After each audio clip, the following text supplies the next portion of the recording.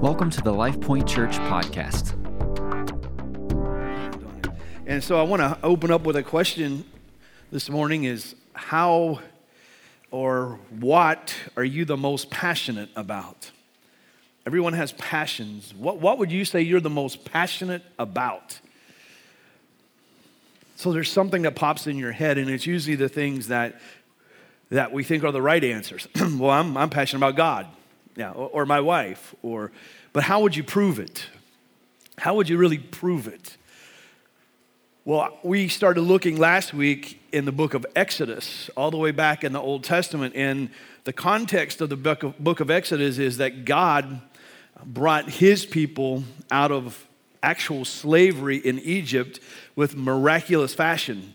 And he brought them out and he was giving them a land. See, they had been slaves for 430 years. So they had no laws of their own. They had no anything of their own. They owned nothing. A slave owns nothing. They couldn't speak for themselves, worship for themselves. So for 430 years they were in bondage, and God shows up and leads them out of that bondage, and he's leading them to what the Bible says is their promised land.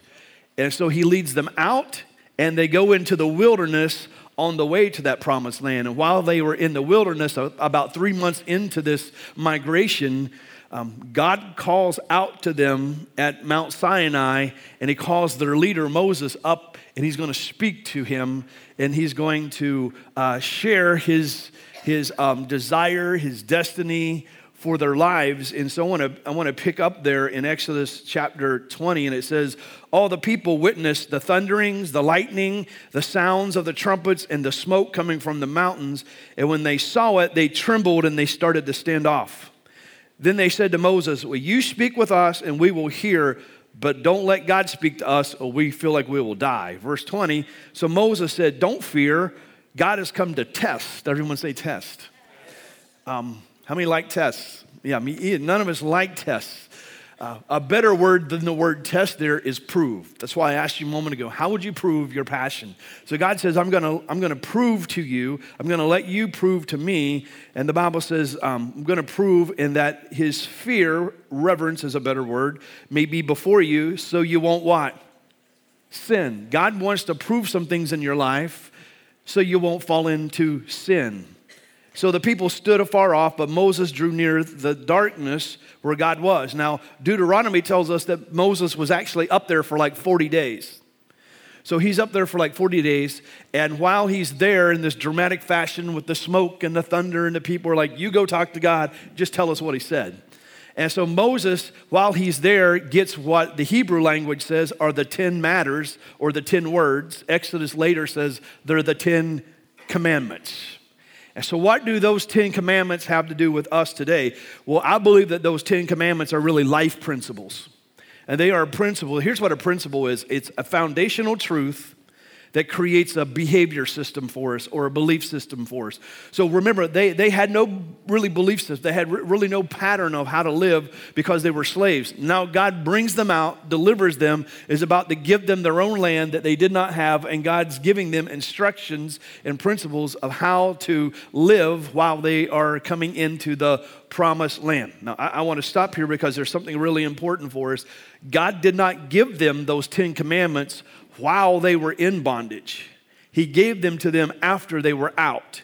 Here's what that means for us. Romans chapter 6 says that you and I, at one point, were slaves to sin. We were in bondage to sin. Well, God did not give us that. He didn't give that to them while they were in slavery, because if you kept those commandments, it wouldn't save you. He delivered them, then he gave them these principles so to make their life better. It's the same for us. The power of Christ, the work of Christ, your faith in the delivering power of Jesus is what delivers you, not keeping a list of rules. So this is the work of grace. If it was upon their perfection, he would have given them those principles while they were in bondage. But he delivered them, then he gave them to them and said, this will let you live above sin. This will let you live by these principles for behavior and belief. It's the same thing in our life. It was the power of Jesus and only the power of Jesus that delivered you and me from the power of sin. It wasn't how good you were. But then he gives us his word for us to live by to live a better life. So y'all got that? So here's the series we're in. It's called The List, because that was the original top 10 list that God gave. And so I'm just going to, for the next few weeks, walk through these commandments and tell you the principles behind them, because they still apply today. They still apply today. Let's go back to Exodus chapter 20, the first few verses. It says, and so God spoke all these words.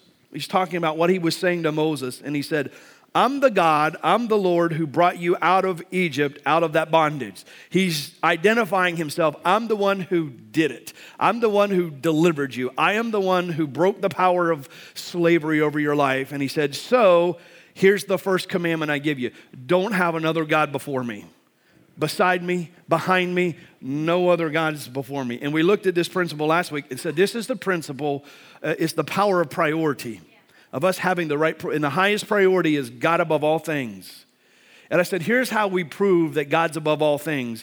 It's where we spend our time. It's where we spend our talents. It's where we spend our treasure. We even started looking about how we sow and how we give and how we do of our treasure. But if God is really, really, really the highest priority of our life, our time, our talents, our energies, our efforts, our giving, all of that is under, he's top priority above everything.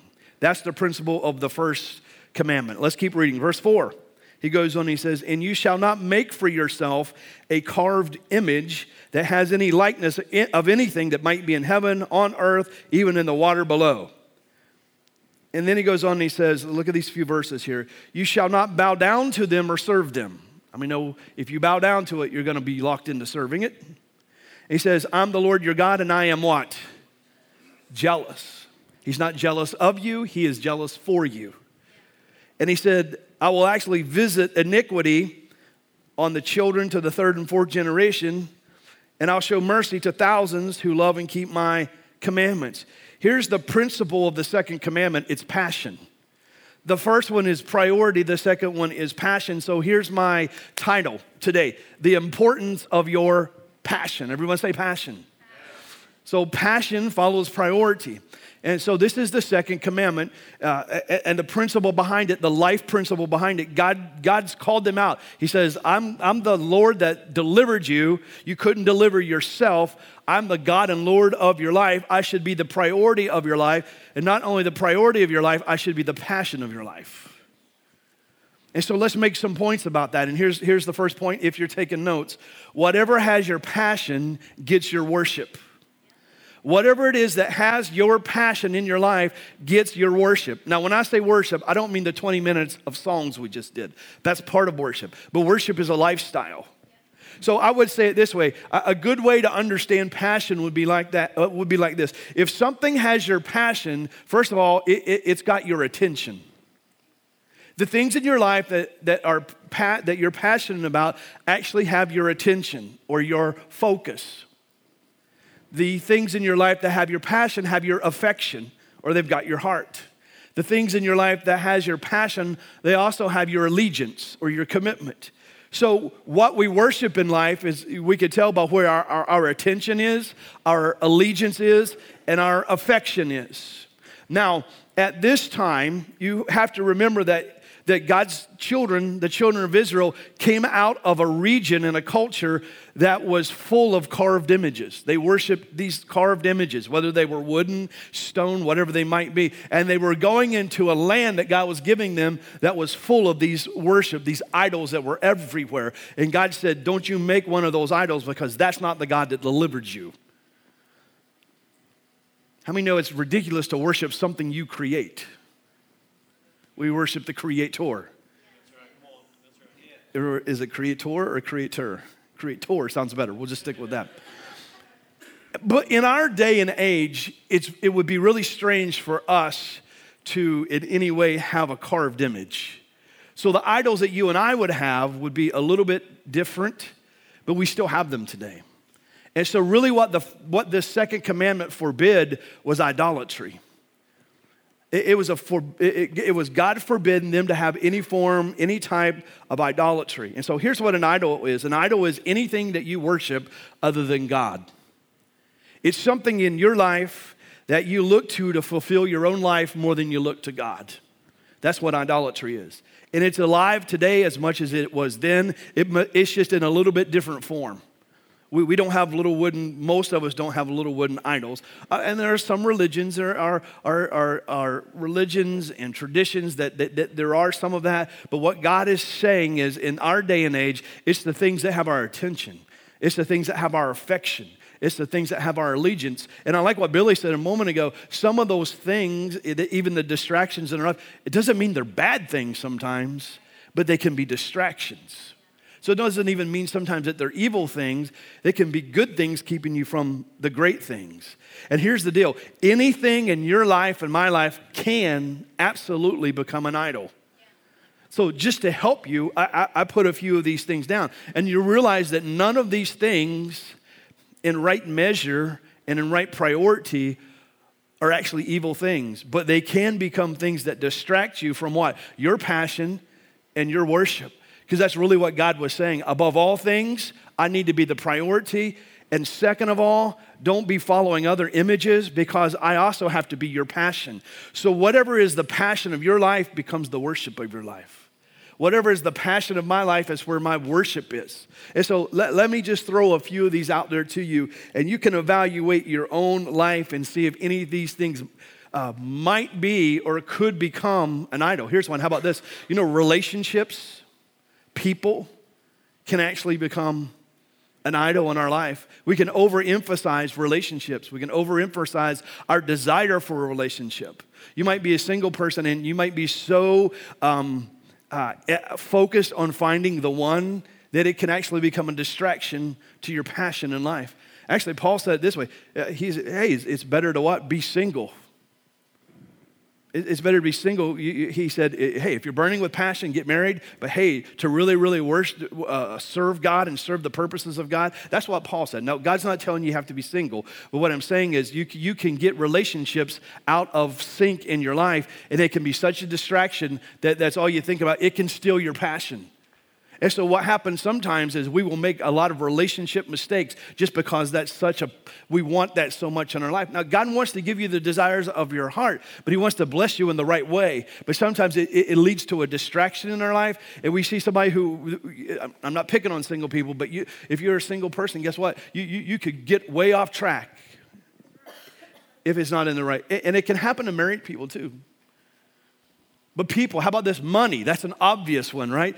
Nothing wrong with money. We understand that. God wants to bless you. He wants you to be blessed people. But man, the pursuit of money, I always say this, God doesn't have a problem if you've got money, but he has a problem if money's got you. Because we know as believers, no matter how much money or blessing we have, it's money with a mission.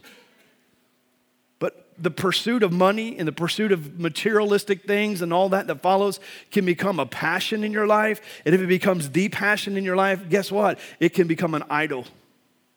I can't tell you how many times over the years that we have helped people understand the principles of the kingdom and tithing and giving, what we talked about last week. We've even shared with people. I remember one time even speaking to someone and saying, I see God bringing millions of dollars into your life. God told me to tell them. And it happened. I haven't seen him in church since. That means it becomes an idol. Are y'all with me? Yeah. Now that can happen to any of us. So we have to understand the place these things have in our lives. How about this one? Hobbies. Now God doesn't have one problem with you having a hobby, but man, hobbies can become. Hobbies cost money, right? Especially guys, our hobbies are expensive, right? They're just bigger toys, right? They're more expensive toys than when we were little. But God doesn't have a problem with you having hobbies, but man, they can get out of sync to where now it's taking your money and it's taking your time, and all of a sudden you're out of church, and all of a sudden you're not spending time with him, and he doesn't become the passion of your life. So it can be money, it can become hobbies. And please understand, he doesn't have a problem with your hobbies. I think those are healthy, but when they start stealing the passion of your life, okay, you don't like that list? How about this? Sometimes education. And once again, nothing wrong with education, but we can get so consumed with being educated and getting our degrees to give us, an importance that it can steal our passion. It steals a priority of our life. Now, we should all be educated. I'm just saying, we put such an emphasis on that what if chasing that degree kept you from the will of God that God had for your life?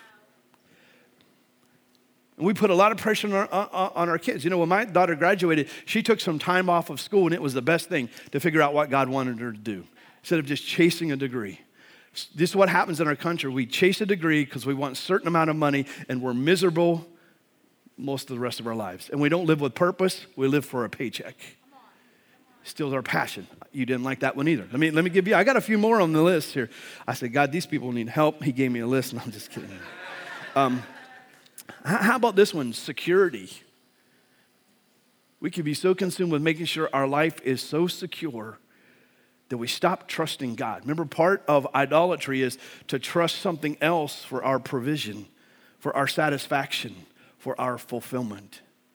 And it can become, we have to find our security in Him. So we find security in a lot of these other things, and it steals our passion from God. And if it has our passion, it has our worship, it's idolatry. A couple more on the list. Our careers can be that way. Careers turn into our ambitions. God wants you to have a great career. I'm just saying we can be so focused on these things that we can say God is the priority, and we can say that God is the passion of our lives, but often He's not. Couple more. How about this? Material possessions, I think that speaks for itself. Status, power, prestige, influence. And so the essence of idolatry is self. I heard someone say it this way, that the human heart is an idol factory.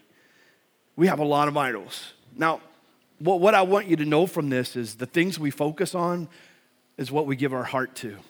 And what we give our heart to always gets our commitment. And we do what verse 5 says. We bow to it, and when we start bowing, we serve it. We start serving it. And that's the essence of what God was saying. I brought you out of bondage. I'm heading you into the promises of God. And so I need to give you some principles to live by. And one is God's the priority. His word is priority. And your passion, He has to be the most important passion in our lives, because that's what we will worship. Second thing I want you to know today is this, that God is extremely jealous for your passion. Now, He's not jealous of you. He is absolutely jealous for you. Look what the Bible says in Deuteronomy chapter 4. It says, take heed. That means pay attention, evaluate yourself, or you're going to forget the covenant that you have with God, the God who made you. And here's how we lose it. We start to make for ourselves images in the form of anything which the Lord God has forbidden in our lives. For the Lord God is a consuming fire. He is a what? Jealous God. Now, as I mentioned, God does not have a problem with you having a hobby. But God does have a problem if that hobby steals His place in your life. He's jealous of your hobby if your hobby gets elevated. And no one would walk up and just like, I'm just going to spend all my time on this hobby. But it happens in a subtle fashion, these other pursuits. And so, but the Bible is very clear. It says God's a consuming God. He is a God that is jealous of you. Remember, He has the right to be, because He just broke the power of bondage that was there for 430 years and miraculously brought them out and is bringing them into their own land. They didn't have their own land. They didn't have their own ways. They didn't have their own ways of doing life for their own purpose. They didn't have anything. They were slaves. And at one time you were a slave to sin, and you did not have the power to live free from it. And you did not have the power and purpose to follow God. You didn't, because you were a slave. And God says, I broke that, so I should have the right to be jealous over your life. That's why He's a consuming God. We were created to worship God and God alone. Actually, we could say it this way, that you were made for God and the world was made for you. In other words, you were made to fellowship with God, and He gave the world for you to enjoy. But worshiping Him alone, God's a jealous God. That's how God looks at these things. Actually, if you look at that word in the Hebrew language, it's actually a name for God, which I'm sure I'm not going to pronounce it right. It is spelled Q-A-N-N-A. I would pronounce it this way, Quana. It means this, a God who is jealous is among you. It means this, He is a jealous God. He is so deeply in love with you that He wants worship and fellowship with you and you alone. That's what it means. It's actually one of His names, that He is jealous among you. It actually, you could interpret it this way, to become intensely red. That means He's so deeply focused on you. He's so deeply in love with you. It's you alone that He wants. It's the same root word as the word zealous, which means to pursue. So we could say it this way. The easiest way to tell what someone is passionate about is what they are what? Pursuing. How do you know God's jealous for you? Because he keeps constantly and consistently pursuing you. How would I know what you are most passionate about?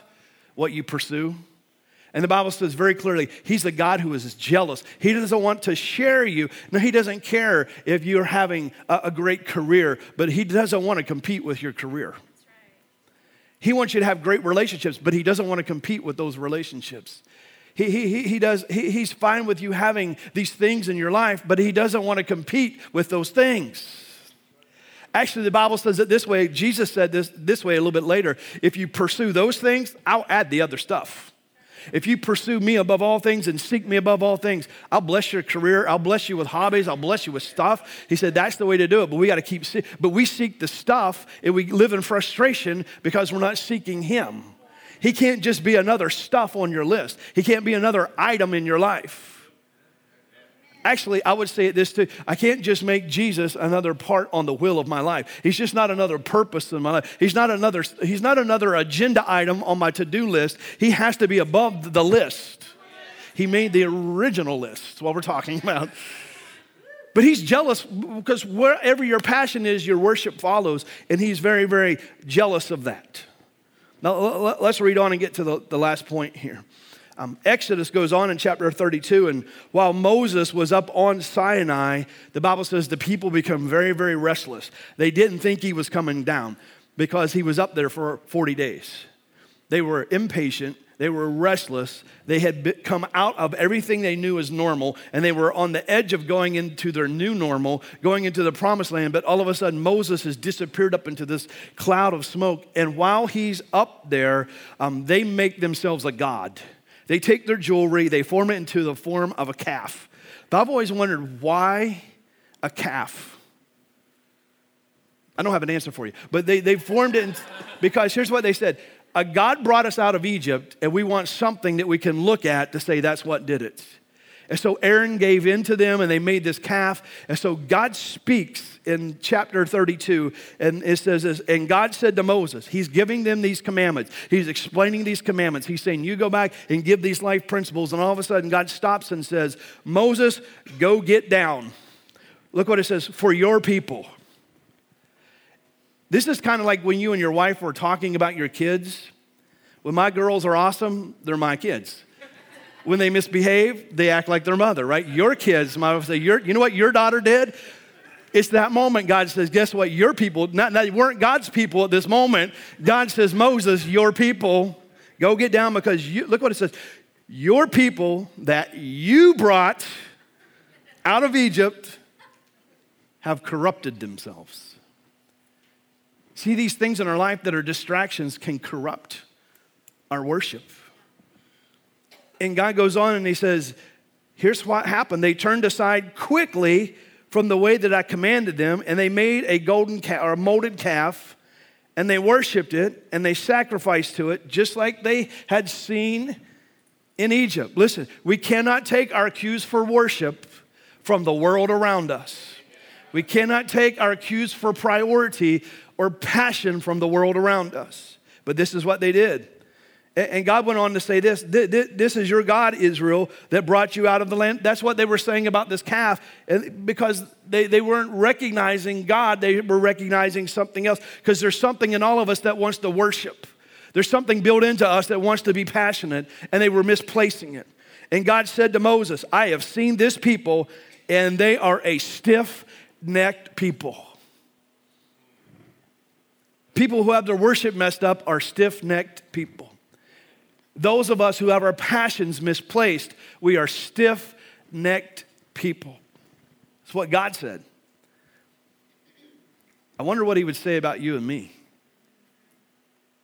Are we stiff-necked? Are we pliable? Are we affectionate to God or these other things? He goes on in verse 10 says, now therefore, leave me alone, Moses. I'm about to pour my wrath down in a hot fashion against them, and I'm going to consume them, but I'll make you a great nation. Now, I don't have time to read the rest of the verses, but if you go through the next several verses, Moses has to beg God to change his mind, and he does. because ultimately God is a God of grace and mercy. But he is burning because he's a jealous God. He is burning with vengeance at this point because Moses has only been up there. He just brought them out of Egypt, just brought them across the Red Sea, brought them out with millions of dollars in resources, and he's about to give them their own land. He brought you out of slavery, busted the power of slavery off of you, did it miraculously, and we forget. But thank God, when Moses was able to mediate between the people and God for God to change his mind. And I'm glad that Jesus was the mediator in my life and he was the mediator in your life. So here's the last point. I just worded it this way, that misplaced passion is dangerously destructive. It can be very dangerous and be very destructive. I got to keep moving for time here. But look what Paul said in Colossians. He said, therefore. Well, when we see the word therefore, we need to stop and what? Find out what it's there for. In the verses before, it's talking about how we're raised to new life. We're brought out of spiritual slavery. So Paul says, therefore, put to death your members which are on earth. And look what he says, put to death things like this: fornication, uncleanness, evil desires, and look what it says, and covetousness, which is what? Idolatry. Paul's still talking about this stuff in the region of Colossus. And he says, because of these things, God's wrath is coming on the sons of disobedience, in which you yourself, you used to walk, you used to live in these things. What he's saying is covetousness is actually idolatry, and it brought the wrath of God. Now, here's what I want you to know. God's not going to punish you for it, because we're not in a season of God punishing. But sin punishes us, God doesn't. Did y'all get that? We're in a season of grace. God doesn't punish you, sin actually punishes you. And the sin of idolatry, misplacing our worship, misplacing our passion, it will actually punish you. It's dangerous. It can bring destruction into our lives. And I would say it this way, that idolatry is the opposite. This is what the Greeks thought. Idolatry is the opposite of a giving lifestyle. It's a self-induced lifestyle. It's a covetous lifestyle. Actually, Ephesians says it this way, that idolatry keeps you from the kingdom of God. Now, the kingdom of God, not the kingdom of heaven. Doesn't keep you out of heaven, but it will keep you out of the kingdom of God. Well, you say, what do you mean, Pastor? And here's what I mean by that. It'll keep you from all the blessings that he's giving you these principles to secure in your life. Misplacing our worship will keep the things of the kingdom from flourishing in your life. Did y'all get that? Misplacing the principles of the kingdom of God keeps the kingdom and the blessings of the kingdom and the blessings of the promises and the power of the promises from flowing in our lives. So sometimes we need to step back and say, God, is there some areas where I have misplaced my passion? Are there some areas that it could almost be like idolatry in my life? Because Paul listed them with these things. He said, you got to get these things out of your life. You got to delete these things from your life. You got to do a self-check and remove these things from your life.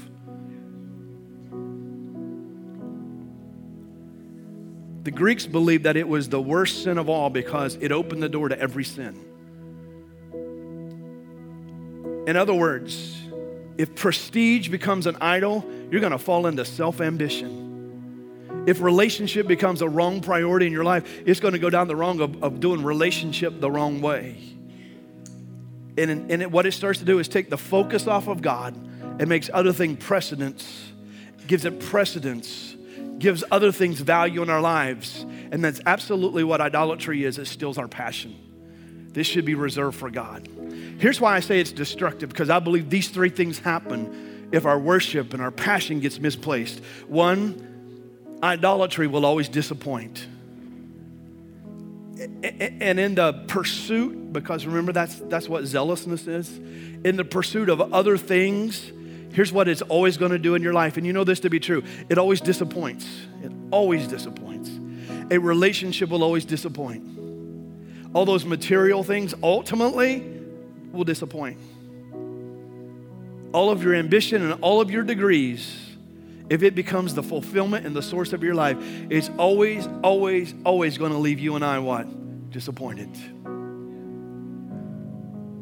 Now, in context and in priority in our life, those things are great. But when they get elevated and they start to consume our attention, our allegiance, our affection, guess what happens?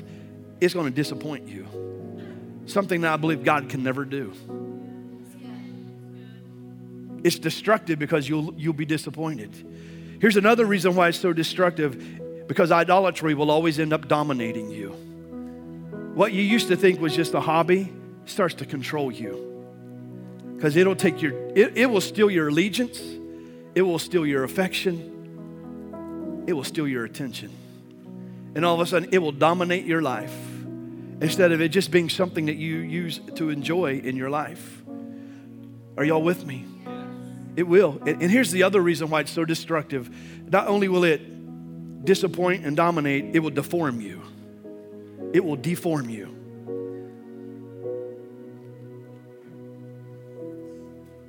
Because you become like what you worship. It will shape you. It will lead you astray. Here's what I mean by that. If you're continuing to worship God, and if He's the ultimate passion in your life, it won't deform you. It will continue to deliver you.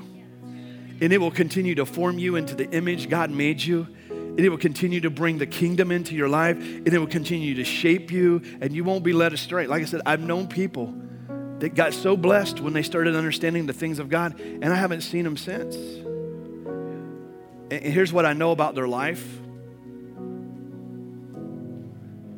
I'm not going to give you names, but here's what I know absolutely about their life. I know they're disappointed. Because the stress God wants to carry, now they have to lug it around. And here's what I know about their life. They are dominated by what they started worshiping.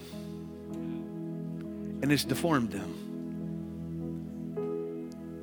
You will become like what you worship instead of becoming like Him as we worship Him. So God knew what He was talking about. He brought them out of Egypt, which was surrounded by these crazy idols. And then God said something other than being a jealous God. Another thing, He said, if you bow to it, you'll serve it. And He said, I'm a jealous God. And then He said something else. He said, I'll visit iniquity on the third and fourth generations. Here's what God was saying, and here's what I want you to get. And I want to say this respectfully, but I want to say it with some emphasis. If you don't deal with your idols, they get passed down. Your kids follow your patterns. They copy your values, and they will duplicate your worship. If money is your passion, it'll be worse in their life. If a degree is your passion, it'll be worse in their life. You might want them to serve God and worship God like the image that's in your mind, but they're just going to copy what you do. They're going to worship like you worship. They're going to prioritize like you do. And so this is what God said, I brought you and your families out of this slavery. And if you're a parent, that's humbling. And God said, I've got to be the priority in your life. And it's important that I'm the passion in your life. And once again, God doesn't have a problem with your degree. Don't anybody walk out of here and say that. And God doesn't have a problem with your money. And He doesn't have a problem with your truck. And He doesn't have a problem with your skiing. And He doesn't have a problem with your golfing. I'm just saying, those things are okay. He doesn't have a problem with you succeeding and being blessed. He actually said, I put the barak on your life, the ability to prosper. But when it starts to elevate, it'll steal your worship.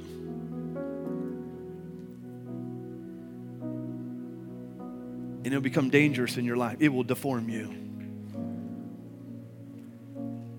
It will, in essence, lead you astray. And this is something that God warned about. And like I said, worshiping God alone is nothing destructive. It's actually a delight.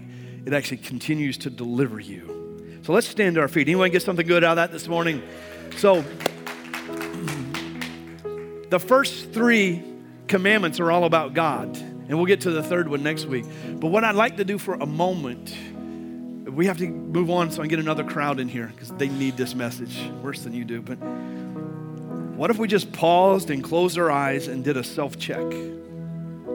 Because I'm going to assume that everyone in this place really loves God and you're grateful to God. And we want the things of God. We want the blessings of God. We want to honor God. But the Greeks knew something when they said this is the worst one because it opens the door to everything else. And what if we just stopped? This isn't one of those times to be like, I tell you who needs to hear this message. I'm thinking right now, I'm going to call them and tell them to what? It's about you and me saying, God, man, what have I elevated? Is it people? Is it stuff? Thanks for listening to the LifePoint Church podcast. Visit us online at lifepointcentral.com.